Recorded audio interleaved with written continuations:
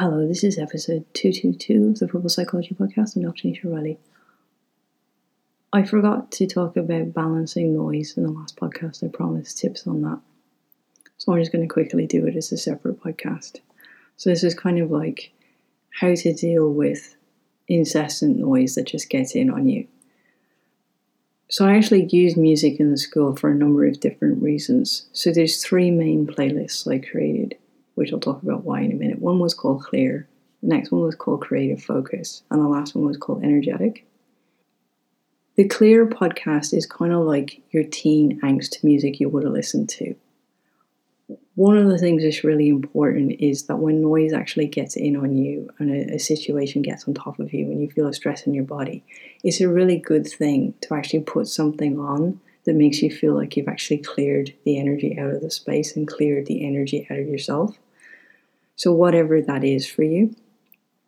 The Creative Focus is music you should be able to listen to while working and while thinking. I really like to use film scores for this. I also write to Zoe Keating, an Irish fiddler player called Colin McConaughey, and there's a German-Israeli person I write to as well, Saul Bussmann, and a number of other people.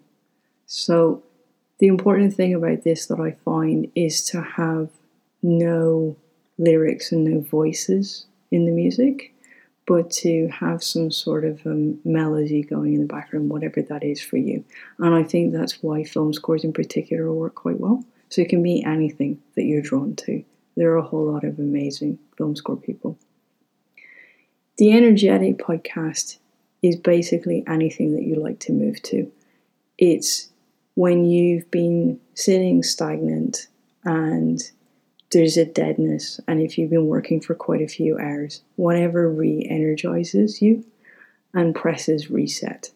It's slightly different to the Clear because you're not trying to throw things out of your space or that sense of, clearing out.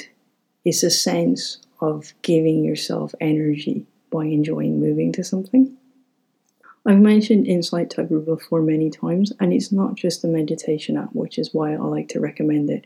And there's a whole section on music, and there's a whole section on natural sounds, on sounds in nature, and both of those can be really useful as well. And I quite like using the singing bowls actually to kind of reset myself when the dogs have really got in on me. And if I go for a walk, that's one of the aspects that I use to press reset. But some people actually love repetitive sounds and repetitive noise. And you could even do a Google for, music with repetitive sounds and repetitive patterns in it. And there was also, now that I'm starting to talk this out, there was a particular piece of music that was produced a while ago that particularly reduced anxiety in people. And if you do a Google for that as well, you'll find it is staggering results. So sound and music and noise, and particularly if you can't get out in nature at the moment, Insight Timer offers a way for you to have a lot of natural sounds in your space.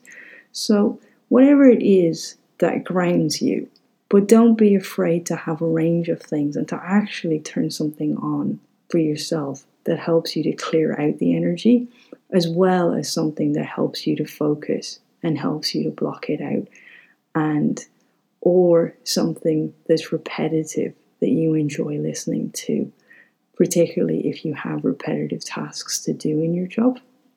So there's a range of different ways that you can do things for yourself and press reset. But it is that balance between actually realizing that you need to press reset, both in your space, in your body, and in your mind.